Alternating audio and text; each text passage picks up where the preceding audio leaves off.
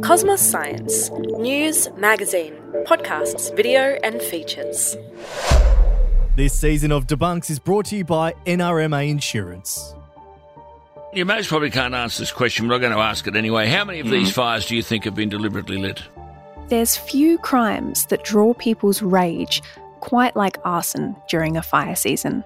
If you were listening to the radio during the Black Summer, you might have heard a lot about arson and fires that were deliberately lit. We heard earlier in the week a 9-year-old boy had used a blowtorch to start a grass fire at Nowra south of Sydney, and a man was arrested on Monday, cooking his breakfast on an open coal barbecue. Look, it's time we got tough on these people. This is a form of domestic terrorism. Arson makes people angry, and it should. It's a very destructive crime. But when we get angry, we don't think as critically. And that means there's opportunity for myths and rumours to start flying. And in early 2020, Australia found itself in the grip of a very powerful rumour. The idea that all or most bushfires are caused by arsonists. So how much truth is there to the rumour? Do arsonists really cause most of our bushfires? I'm Emma Perfetto, a science journalist at Cosmos, and you're listening to Debunks.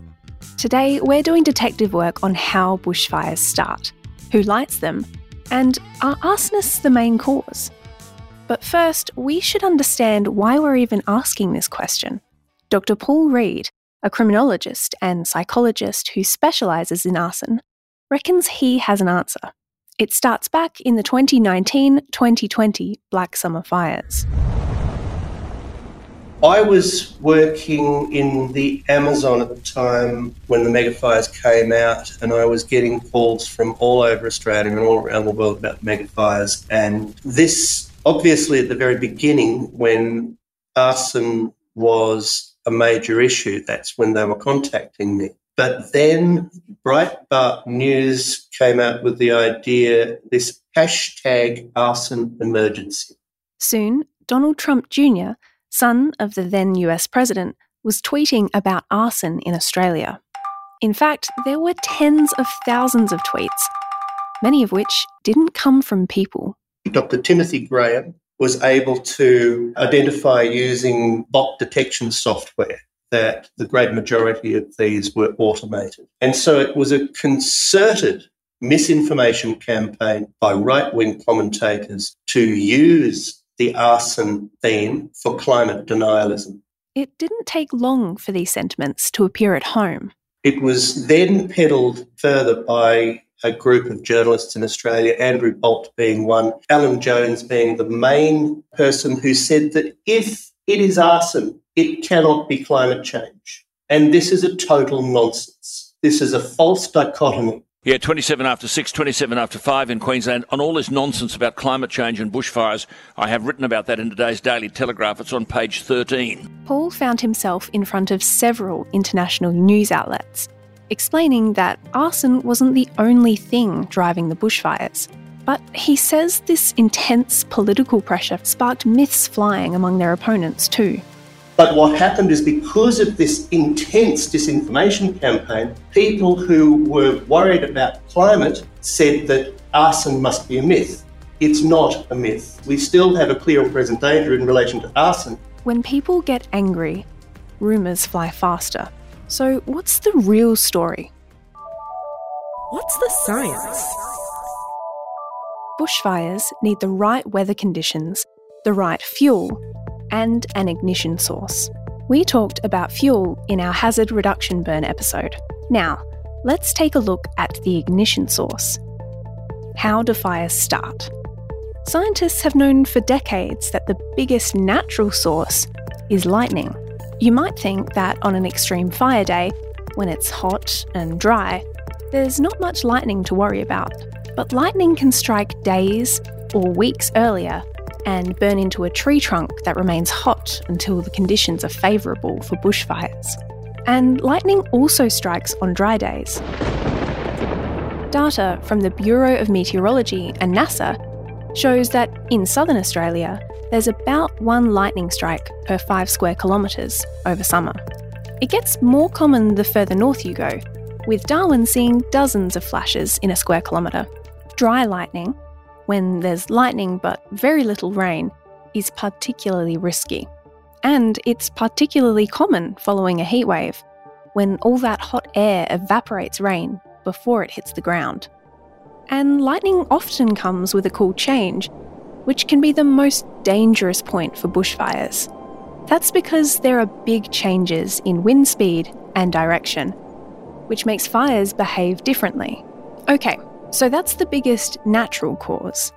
Then there's human causes. Many of these are accidents. Machinery and vehicles in paddocks, power lines or railway lines, smoking, burn-offs and campfires. Embers from a burn-off can smoulder for months, so a fire lit in winter can still cause problems if it's not properly extinguished. And finally, there is the deliberately lit fire. Arson. So how do you figure out if a fire's been lit deliberately, or accidentally, or naturally?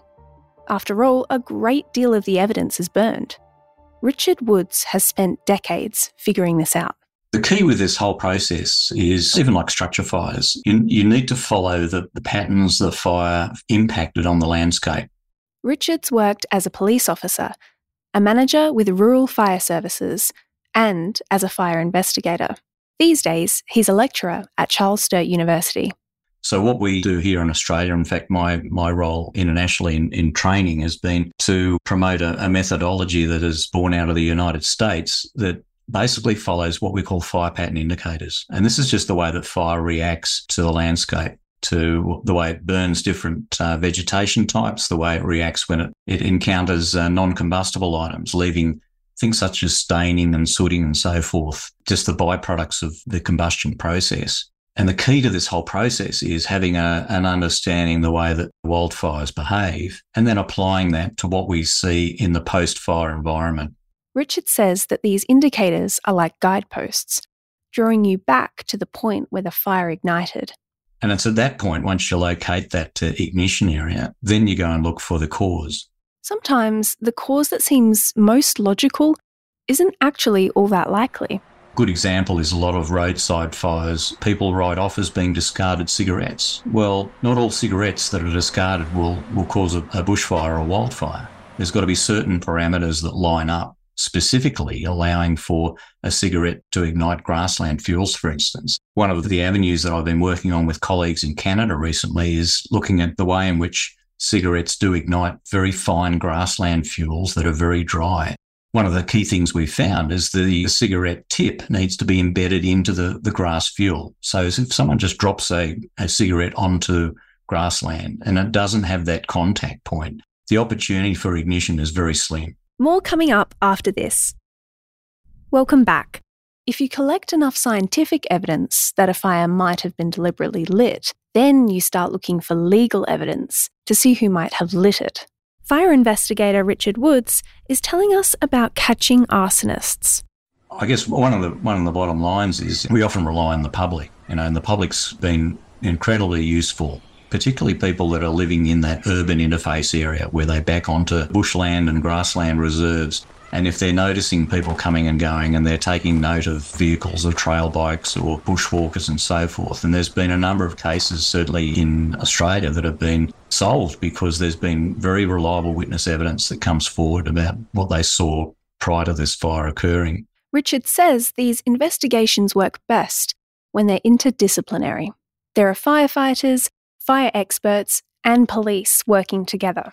That's one of the best models that we have going. There's a couple of states that have officers embedded in police agencies around the country, and particularly during the summer period, where the fire officer is working with the police full-time to tackle fire outbreaks as they occur and identify any trends there. So it's not something that can be solved individually, and it's not just a policing problem. So that's how you catch an arsonist. Now, how common are they? Well, we can see how many arson convictions there have been in an area, but that's not the full story. Just because a fire was suspicious doesn't mean that an arsonist is going to be caught and convicted. And unsurprisingly, the statistics vary a lot from place to place. Arson is more common in highly populated areas. The most cited estimate we have for all of Australia comes from a 2008 report by criminologist Dr. Colleen Bryant. That report found that there were about 60,000 vegetation fires attended by emergency services every year. Here's Paul Reid again. We know that of those 62,000 from the original Bryant report, 13% are deliberately done. 37% are suspicious. That's a good 50%. It's worth noting that vegetation fires are a broader category than bushfires. For instance, this study includes small fires that were stopped early by authorities. Those fires might have turned into bushfires, but they might not have. So that 50% number is at the high end of our best estimates. Still, up to half could be arson. That's quite high. Richard Woods agrees with the Bryant statistics, but says that there's a caveat. That doesn't mean the whole state is 50% of fires are all deliberate. It may be within that jurisdiction, within that state or within that city, for instance, that there's pockets of firelighting activity that are caused by deliberate firelighters. Arson isn't a uniquely Australian problem either. So when you actually boil that down is, well, how bad is the problem? We're no different to any other country around the world. Wildfire arson is a major issue for every country that has fires, Canada, North America, or US rather, Europe as well. And I've done a lot of work over in the Netherlands, for instance, that have a very big arson problem. And tackling it is a major challenge for organisations. Criminologist Paul Reid has a caveat to this 2008 report too. However, we are in a new normal because of climate change. And that alters the statistics, or that has at least altered the statistics since 2020. During the Black Summer, we didn't just see weather affect fire. We saw fire affect weather. Climate change has most definitely increased the likelihood of megafires. We've been warning that climate change would increase the likelihood of megafires for at least a decade. And what happened with the 2020 megafires is that they created their own weather. Pyrocumulonimbus clouds can cause lightning 100 kilometres ahead of the fire front. As well as that, you've got embers burning 30 kilometres and more ahead of the fire front, and that creates its own weather. A pyrocumulonimbus cloud is a thunderstorm caused by a bushfire. They form when the column of hot air rising from the bushfire interacts with the rest of the atmosphere. And during the Black Summer, they were a major source of dry lightning. And lightning strikes, according to satellite data, accounted for about 50% of the fires. However, the original Queensland data of the 1,000 or so fires that were lit, it turned out that 114 were deliberately lit, which comes to 11%, which is exactly what the original Bryant data showed. Okay. So about a tenth of fires are started by arson, and perhaps up to half could be. That's a pretty high number, but the fires wouldn't be as bad if it weren't for climate change. It is a polarised false dichotomy. It's not only a myth that arson caused megafires, it's also a myth that arson and climate change are mutually exclusive. They are both occurring at the same time. In fact, Paul's willing to go even further. And given the causes of the socio-criminologic conditions that cause arson, it's like they actually emerge from the same processes. Climate change is all about inequity. And this is another argument alt-right people will attack, and I've been attacked for this in the past.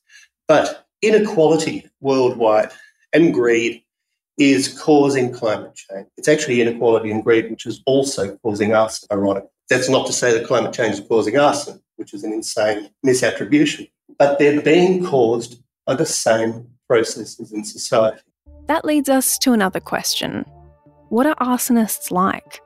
Well, half of them are quite young. All crimes peak between the ages of 15 and 21, including arson. So when you see that 50% of arsonists are below the age of 21, they're just following the normal age crime curve, which is no different from any other crime that they commit. But when it comes to the older arsonists, they're a different breed altogether. Not all of them have been caught. It's the older ones we really need to worry about. There is only a very small percentage of child arsonists that are truly malicious. What we find with the data, if we correlate the days upon which children light fires, it's all over the place. It's all different times, winter, summer, spring. But if you correlate the times that older arsonists light fires, it's always on the hottest days and it's always closest to communities. That's true malice. One of the problems that fire agencies face up to every now and then is the firefighter arsonist, and it's not uncommon internationally as well. How do we stop arson? Richard says we have to catch arsonists. One of the best things that I've found in my experience is the prosecution of arsonists, because many of these people think they're not going to get caught. And when they do get caught, that puts a really solid message out to the others that, hey, I might be next. So there's a good deterrent there as well. Arson is a real problem, and agencies are very concerned by it. But that doesn't mean that climate change isn't worsening fires too. We do have an arson problem, and that remains. We must keep our eyes open in both directions. We've got climate change as the conditions that create these mega fires, and at the same time we've got arson as one source of ignition. We're going to look more deeply at what climate change is doing to bushfires next episode. This episode was the fourth part in our series about bushfires. We'll be back in a couple of days with our fifth and final episode in the series. Has Australia always had fires this bad? Debunks is a podcast made in the Cosmos newsroom. This episode was produced by Ellen Fidian, edited by Andrew Wirral, and hosted by me, Emma Perfetto. If you enjoyed the show, let us know by rating or writing a review on Spotify or Apple Podcasts. Follow us in your favourite podcast app so you know when our next episode drops. The Royal Institution of Australia is on Kaurna land in South Australia. If you want more science, check out our website, cosmosmagazine.com, and follow us on Instagram @cosmosmagazine.